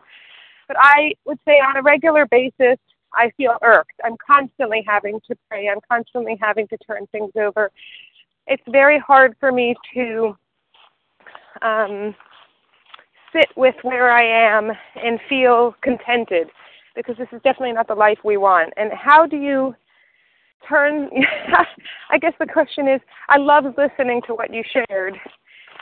What do you suggest, or do you have a place in the book that, I believe that my higher power has a path for me. How do I really just love where I am despite the circumstances not appearing the way I think they should be? And there's a lot of shoulds in there. Yeah, I hear you. I hear your question, Mary Lou. I'm clear. And thank you for your question. And if I had to give you one place in the book that would be very helpful to you, I would really highly recommend. You may have to read it on a daily basis. I did for a while. Acceptance Was the Answer. And primarily pages 417 through 420 were very, very key pages for me. When you stop and consider that page 417, it says, nothing, absolutely nothing happens in God's world by mistake. You know, you would not be a normal woman if you did not feel a little discomfort or uncomfortable living with family, because that's not really how the best thing for a family is. For you to be a nuclear family, it's best for you to be off on your own, not living with parents or relatives, whatever the circumstances are. But that's where you are, and you are going to have to accept life completely on life's terms, as it says on page 417. So I would honestly say to you that I have had days in a row where I was restless, irritable, and discontent, where I did 10-step inventory after 10-step inventory, day after day after day after day, 6 in a row, because I was restless, irritable, discontent, and I couldn't figure out, gosh, I've done a 10-step inventory, but I'm still annoyed about this. I'm still upset about this. I'm still angry to some level, whatever the feeling might be. I had to process it like a processing plant. I had to package it and process it and ship it off to, been there, done that, okay, I got that, let it go, Sally. And in order for me to process it in the packaging plant and ship it off to, been there, done that, let it go, I had to process it. So you might have to do some 10-step turnarounds about it. But in all honesty, it sounds like you have a level of acceptance and you have a level of real-life discomfort. And, I don't have the answer because I'm not your higher power. I would continually bring it to your higher power. And then I would, after you bring it to your higher power, I would let it go and accept and surrender what it is for today. Just for today, it is what it is. Thank you, Danielle, for the question. Leah? And who's next? Yes. Hi, Leah. This is the real Mary Lou from California. The first two people have said, I don't know, there's a confusion. It was Mary Lee who shared first, and Excellent. then whatever. And then the second person she thought was Mary Lou, but I'm really Mary Lou from California. Okay. Go right ahead, Anyway, Mary Lou. Yes. Well, thank you, Sally, for your share. I've heard you throughout the year share on the morning meeting and really have drawn a lot from your strength. And your shares are just the brokenness that you come from. I really relate to that. My question is, I'm having a hard time being recovered. I'm having a hard time being, because I have 15 years of different types of food plans, different types of offshoots from OA, and now I'm really, this is going to sound kind of backwards, but this is, I need to take this to God, but I'm having a hard time living in my wellness because I'm so used to grasping for straws, and so living in this wellness, trusting it, I'm like, do I deserve, I just have glimpses of, is this for real? Oh my gosh, I have not been food obsessed for, I want to say 9 months. I don't think about food. The first thought, like you said, when you wake up, is God. Thank you, God. I love you, God. Thank you, Lord. That's, I walk around in that step 11 also. And I just am thinking, oh my God, something's going to happen where I'm going to go back to that, food obsessed, bingy person. And I've never been so well, but it's been a hard acceptance that it really is, and I hate to say this, but it really was this simple. Go through the big book with someone. I don't commit my food, which is creepy, scary. I've always done that. Yeah. So I'm having a hard time being an adult in recovery, a grown woman in recovery. Yeah, owning it. Okay, so, I hear you. And I just want to say, first of all, Mary Lou, I'm the real alcoholic, just so you know. And because you're the real Mary Lou. But I want to say that when I hear you and I hear what you're saying, is that I hear what it talked about on page 53 and 55, where it talks about arrived at this point, we were squarely confronted with the question of faith. We couldn't duck the issue. Some of us had already walked far over the bridge of reason toward the desired shore of faith. It goes on to say reason had brought us so far. And I hear your reasoning. I hear you, those 2 pages, 52 and 53, talk a lot, in fact, the whole chapter, talks about our reasoning, our intellectual prowess, and our reasoning skills. But ultimately, it tells us, when we get to the bottom of page 56, and in the middle of our Southern Gentleman's Friend, at the bottom of the page, it says that he had stepped from bridge to shore. And he didn't, I thought he took a leap of faith. But he doesn't take a leap of faith. Ultimately, what I believe is that my higher power lifts up the bridge, and he moves the bridge. Picture yourself on a little wooden bridge that's crossing a little stream here, and he picks up the bridge and he moves it over so that I don't have to make a leap of faith. I can literally step from the bridge onto the shore. And why can I do that? Because of the sentence before it. The barriers he had built through the years were swept away. And that's what I hear you saying, is that you are growing in where you are. You are growing in the process of being recovered. You are in a process of being recovered. This is not something that is like a rock you can sit on. It's not a rock. It's more like a river. You're a leaf on a river, and you're flowing on that river. And there's going to be times where your leaf gets stuck behind some rocks, and you're in like a little whirlpool. And there's step 10. You're in a little whirlpool. But your leaf comes free, and you come back out, and you're back on the river, and you're flowing along. Okay, enough of Freddie the leaf. The barriers he had built through the years were swept away. He stood in the presence of infinite power and love. And that's the key for you stepping, not jumping or leaping, taking a leap of faith. What I'm trying to say, and I'm going to sound like a broken record by the time we're probably finished with this question-answer period, is that you have to surrender the process of you being recovered. This, too. You have to surrender the food. You have to surrender the 12 steps as you take them. And eventually you have to surrender what does that mean to you to be recovered. You have to accept what it looks like for today. Yes, there are going to be days where being recovered feels like, wow, I am so happy. I feel so great. I'm recovered. And there are going to be days when you're going to be feeling feelings that you never felt before because you were binging your brains out numb. You were anesthetizing yourself on food, so you were not living with feelings that you were used to. So, of course, here I am now. I've been 2 years abstinence. Yesterday was my anniversary, and I've been recovered for about a year and a half, which is really a tiny level of recovery in light of the people on this line who have 27 years and 15 years and these long gargantuan years.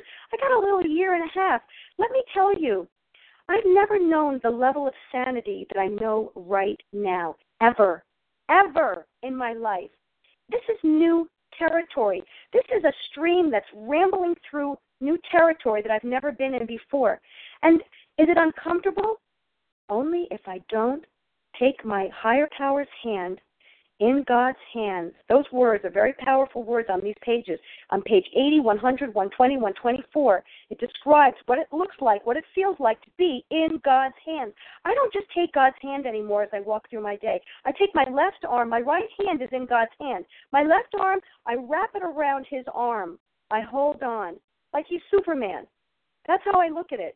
I'm holding on to my higher power. And I have to say, relax. It's not as hard as you might think. Let your higher power lead you. Let him lead the waltz. It's not a 3-step waltz anymore. It's not going to be a 1, 2, 3, 1, 2, 3. It's far more intricate. And it's going to be a new way of living, a new design for living. And you're going to be happy, joyous, and free. I hope that answers your question. Thank you, Mary Lou, for the question. Who's next?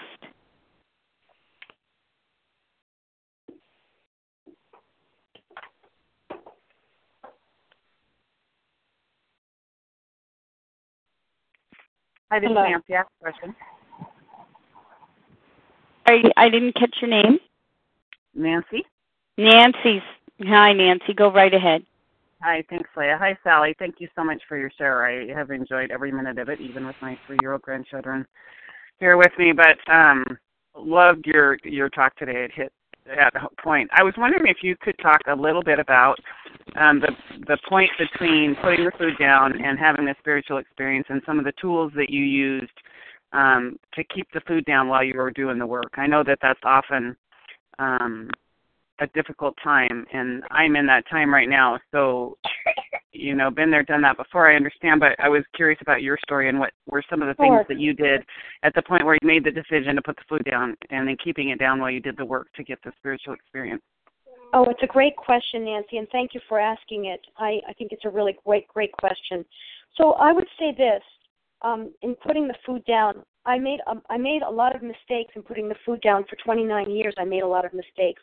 And the key mistake that I made, that a lot of you are making, is that you're not seeing what you're dealing with clearly. You don't quite get what you're dealing with. Remember that the book talks about the body and the mind illness. We know we have an allergy to our body. The doctor's opinion makes very clear, and there are other points throughout the writings that talk about the body and the mind connection. And we also know very clearly from what the book tells us that we have this mental blank spot, the blind spot, this crazy mental, I like to think of it sometimes like a selective dementia that I have in my brain, that I forget how horrible it was when I was jumping into a boxing ring like, yeah, I can do this, and dancing around the boxing ring with the food. But the truth of the matter was I was getting beaten up to a pulp and on the ground, crawling to the edge of the mat to get underneath the edges to get off the boxing mat, to put the food down. And so putting the food down was never a problem for me, but keeping the food down was a hard part because the mental blank spots came into play. And the big book talks about this over and over on pages 23, 24, 33, 35, 37, 42 is a great one. I don't want to touch down on any of them, but you can look them up yourself. Page 92 talks about this as well. It talks about this mental twist that causes us to go back into the food, keeping in mind that this is the part of the food that this is what throws us back into the food. This mental twist is what throws us back into the food. Now, knowing that, you have to understand, you've got to put yourself out of harm's way. How am I going to do that, Sally? Well, let me tell you. Top of page 102 says, go or stay, but be sure you're on spiritual ground, on strong spiritual ground before you go. I'm giving you the paraphrased version of that.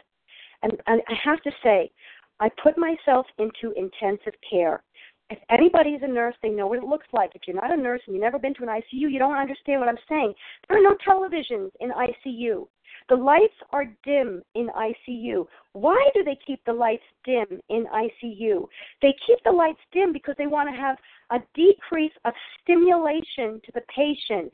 They want them to be a complete rest. They even knock people out in ICU, completely knock them out for weeks so their bodies can get well. That's what they do in ICU. You've got to put yourself in ICU. If you're going on vacation and you're breaking your abstinence, surprise! You can't go on vacation and think you're going to get abstinence. Not going to happen. You're going to pick up because there's too many variables being thrown at you when you're on vacation. So if you want to get abstinence, you've got to go to your calendar today and carve out a period of time. It could be as much as 4.5 months like me. I had to carve out 4.5 months that I could not travel. I could not see my children. I could not visit my child when she had a grandbaby. I had to walk away and get well once and for all. And it was 4.5 months. See, I did it over and over and over. I thought that I could just do the same old thing. That's the definition of insanity, thinking that you're going to have a different outcome. The definition of insanity is doing the same thing you always did and expecting different outcomes. Well, it's not going to work. If you want to put the food down and you want to become, not just put the food down and do step one, if you want to be recovered, it's time for you to embrace the reality of what you're dealing with.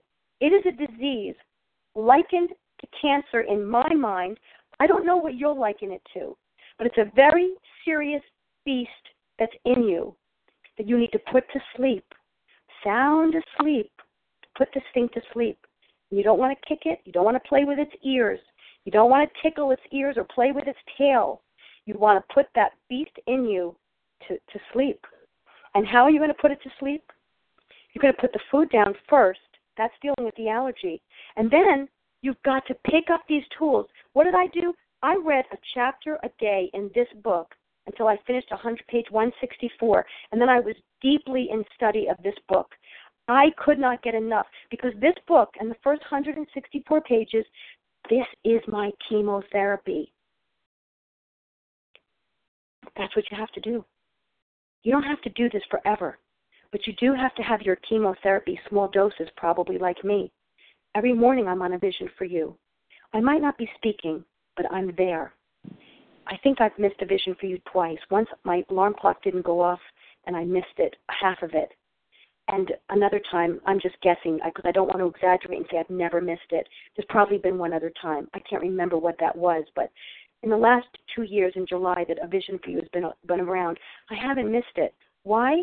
It's my chemotherapy. I take it very seriously. I have no life if the food is not down, if I don't stop the sick relationship with food and be living in a healthy relationship with my higher power, then I don't get to be a life. I get to be a shell of a woman walking around. That's my answer. Thank you, Nancy, for the question. Anyone else with a question before we wrap up this morning?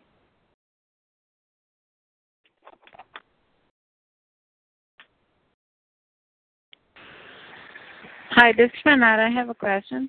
Yes, go ahead. Hi, Sally, and thank you very much for your presentation. My question is, I've been recovered for a few months now, a couple of months, and I really try to use the principle of, let it go. How important is it? And so, how do you know if you had a minor annoyance in your day, and if I have a minor annoyance at work in the morning, and I make peace with it, and I let it go, and I don't think about it the whole day. Well, let's say when I'm doing my step 11 at night, when I review my day, it goes through my head like, oh, I got annoyed at this in the morning, but I don't feel anger. Is there a need to do a step 10 on every single thing, if it crosses my mind again, or if I feel that I'm not angry at it anymore, it's gone? I'm having a hard time identifying the things I need to do step 10s on or not. Could you Renata, I Yes? think I understand your question. I would just say this, because you only have 2 months of recovery, I would say, because a lot of people would answer this question differently. Some people would say, no, you don't do a step 10 on everything. And some people would say, yes, you do a step 10 on everything. I would say because you are 2 months recovered, first of all, of course, you want to speak to your sponsor about it.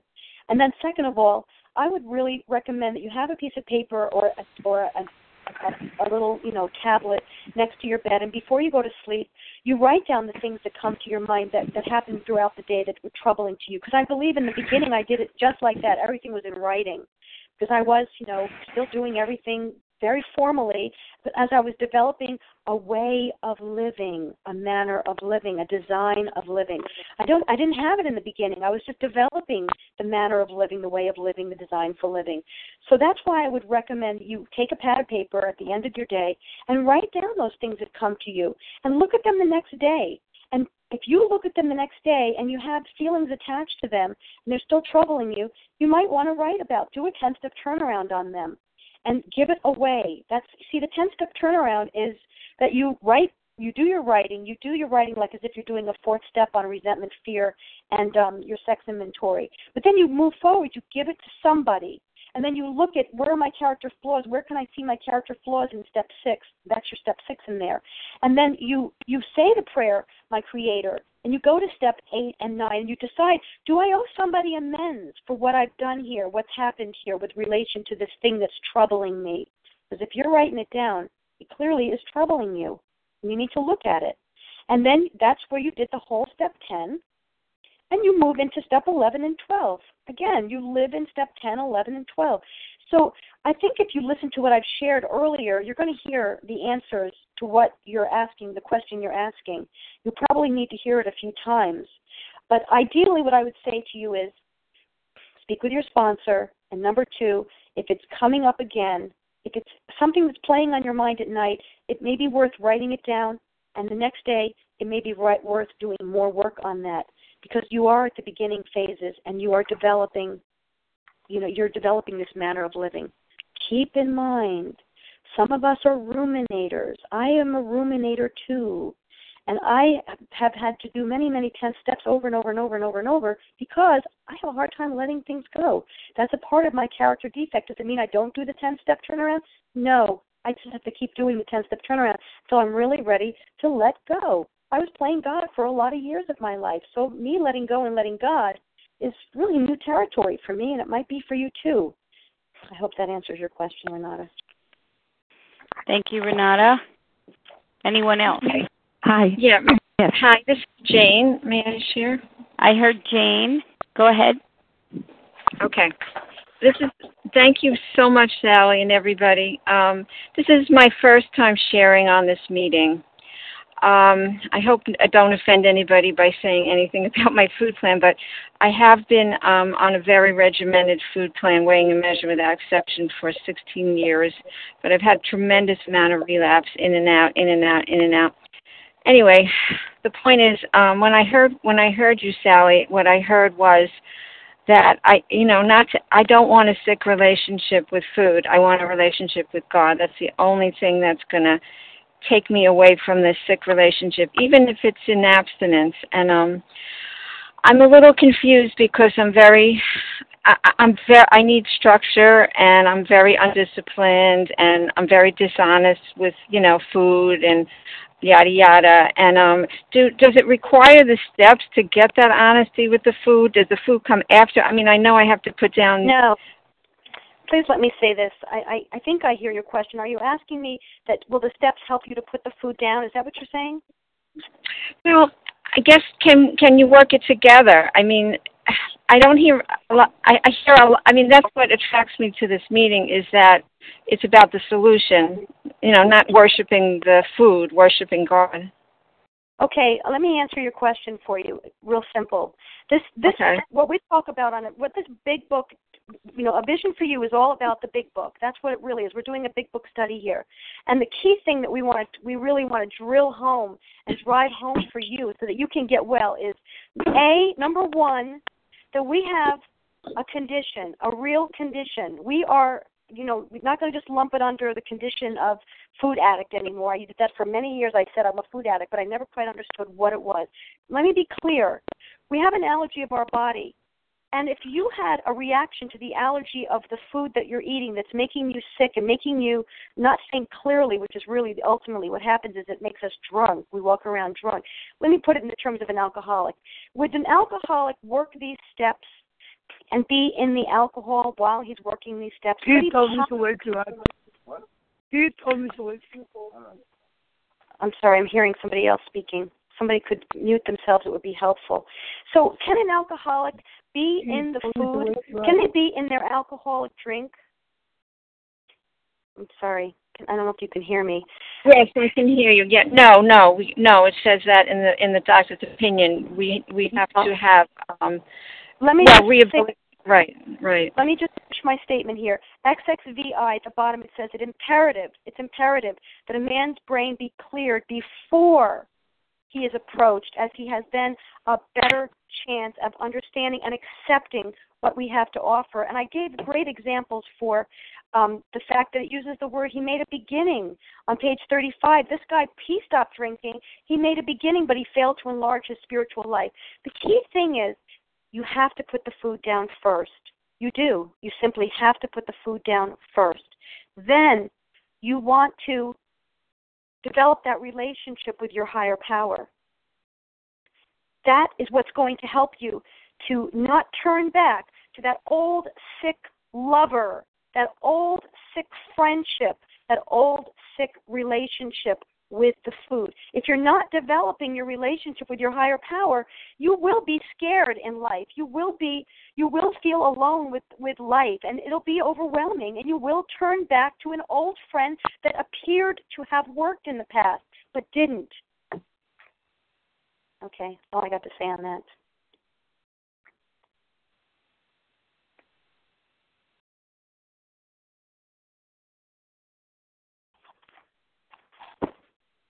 Lane, are you still there? Thank you very much. Yes, thank you. Anyone else? Hi. Yes, this is Nancy O. from Ohio. Thank Hi, you. your turn. Go ahead. Thank you. Grateful. Recovered in Ohio. Question, Sally. I realize sometimes I have to walk through the fear. On fear turnarounds, I always thought it would get rid of the fear, and I recently was told that may not happen. I may still have the fear after doing a fear turnaround, even though I do it with God. Can you fill me with some wisdom on this? Thank you. I don't know if I can give you wisdom, but I can give you the big book. I can tell you what the big book says on this. And I have to tell you that when I get to the end of my fear turnaround, I always add to the end of my fear turnaround these two thoughts. Always. I never do a fear inventory without adding page 417 through 420. I stand on two legs, and they really help me when it comes to the fear turnaround. Am I willing to accept life on God's terms? Because when I'm scared, that's usually what it's about, that I don't like what's happening. I'm scared because I can't control what is coming my way. It's always about a control issue. That's what fear is for me. Resentment is that I couldn't control you guys in the past, and my fear is that I can't control my future. It was always a control issue. So ultimately, it boils down to accepting life on God's terms and surrendering outcomes. Page 420, it says, acceptance is the key to the relationship with God. It goes on to say on the bottom of 420, I leave the results up to Him. Well, how can you be afraid if you're leaving the results up to Him? You're going to surrender the outcomes. You're going to surrender what the picture is going to look like. However it turns out, that's God's will for me. And let me say, to take it one step further, I would recommend page 68. These key words on page 68 that have really been a really great thing for me is the words, faith means courage. You know, being in a place of fear, I lived in fear for a long time. But now I live in a different place. I live in a place of courage. And when I live in courage, what courage looks like for me, what faith equals courage, so what faith looks like for me is that I'm going to say thank you to my higher power for whatever is coming my way. And let me tell you, I've had to say thank you to some really uncomfortable things. I also say, really, God? Really? Okay. I'm a little shocked that this is coming my way, so I say, really? But ultimately I have to say, okay, thank you. Thank you for what's happening. Please help me to adjust myself to what is. That's what this program has taught me, to no longer squirm and make it about how I want it to look. It's about me fitting myself to what is, whatever it is. Faith means courage, means that I say thank you when it's not comfortable, when it's not something that you would normally say thank you to. But my saying thank you is my active way of saying I accept life on your terms, and I will surrender the outcome. And if you can add those two things to the end of your fear inventory, I think you will find maybe a deeper peace. It's not my words, it's the big book's words. Thanks for the question, Nancy O. Thank you. Yes, thank you, Nancy. Who's next? I have a question. My name is Roz.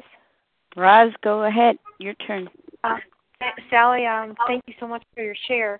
I want to ask a question that I don't know how you can refer me to the big book in this, but what about decisions that have been made at a time when not in a good place and then in a better place? Now you have to live with the results that you don't like, that you actually put into effect. How does that relate to God's will when you made decisions that now you can see, you made on impulse or not in a good place? What do you do with those?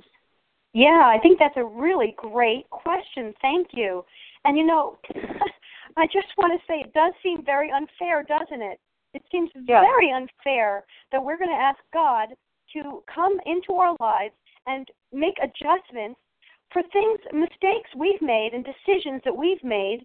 And, I found that my God is very gracious that way, that he doesn't necessarily, let me give you an example. One of the things that blocked me, and it'll answer a lot of other people's questions too in the process.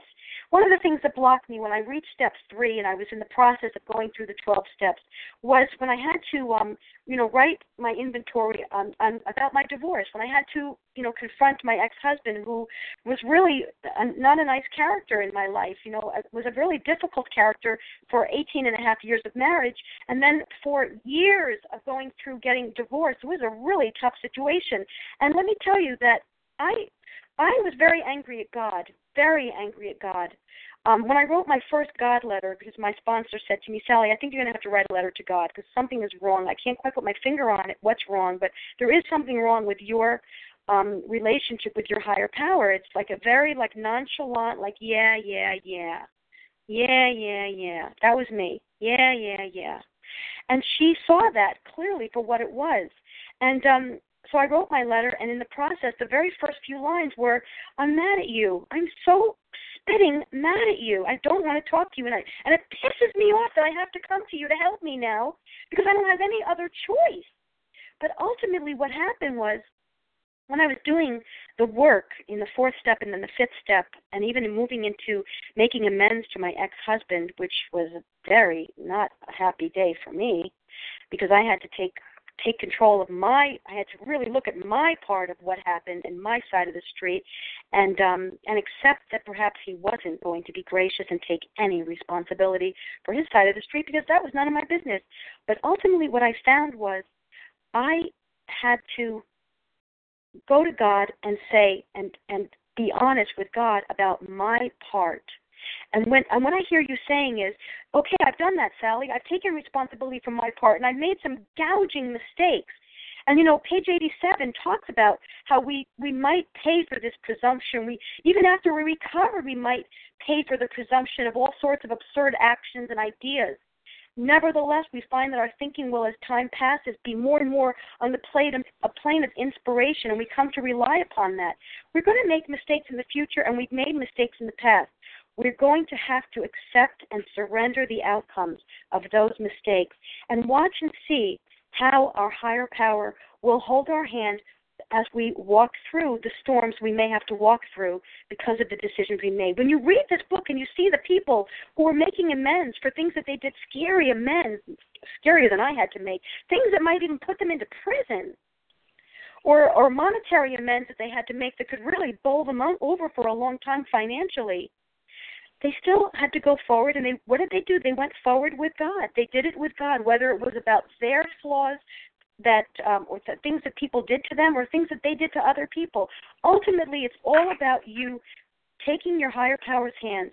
Stop being scared of your higher power. He's a big God.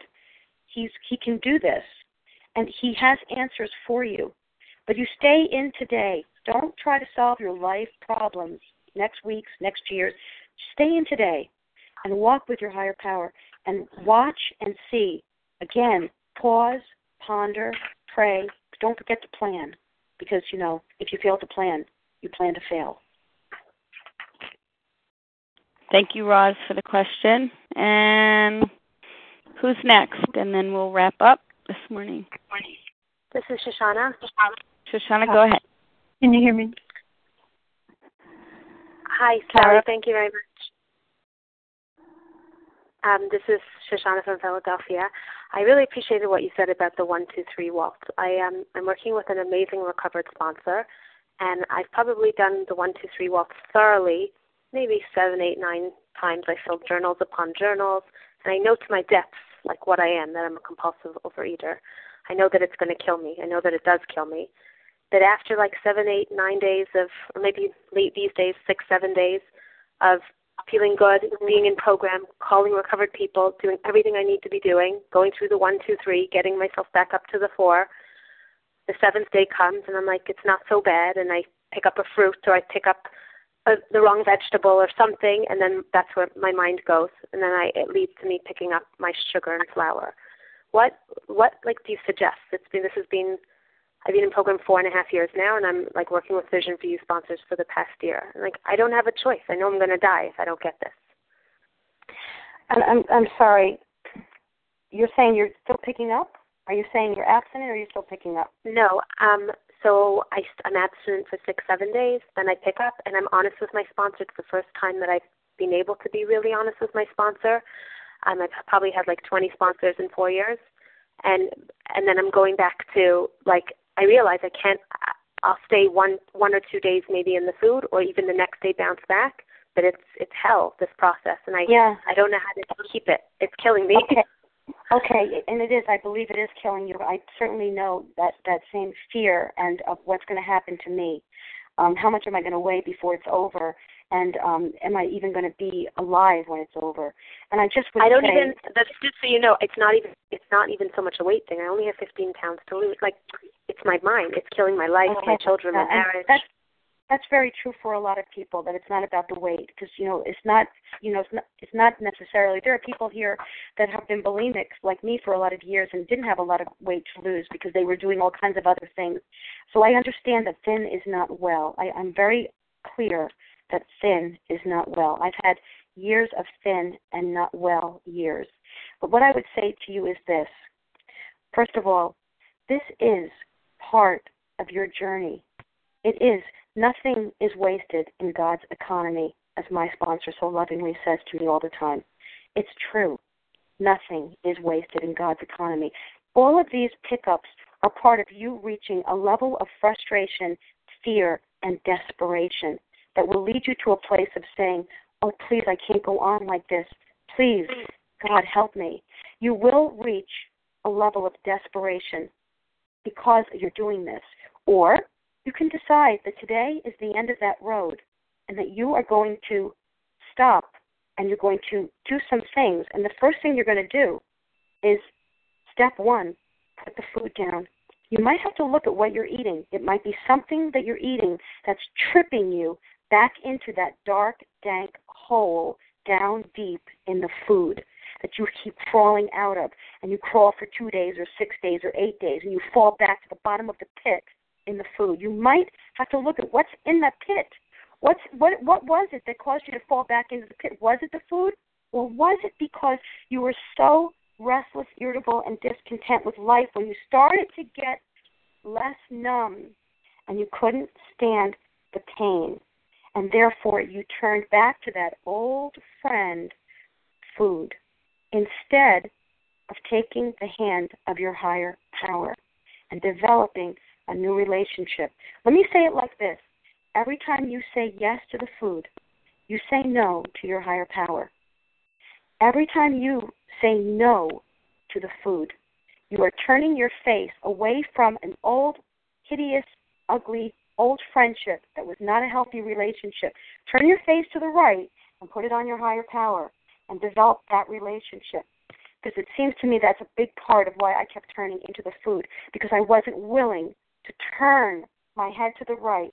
Yes, you've got that honesty. Remember what I said at the bottom of 13? You've got 4 key components, 4 essentials, 4 elements that are required for you to recover. And it sounds like you've got rigorous honesty about the food with your sponsor. It sounds like you're willing to go to your sponsor. You're willing to tell her what you ate.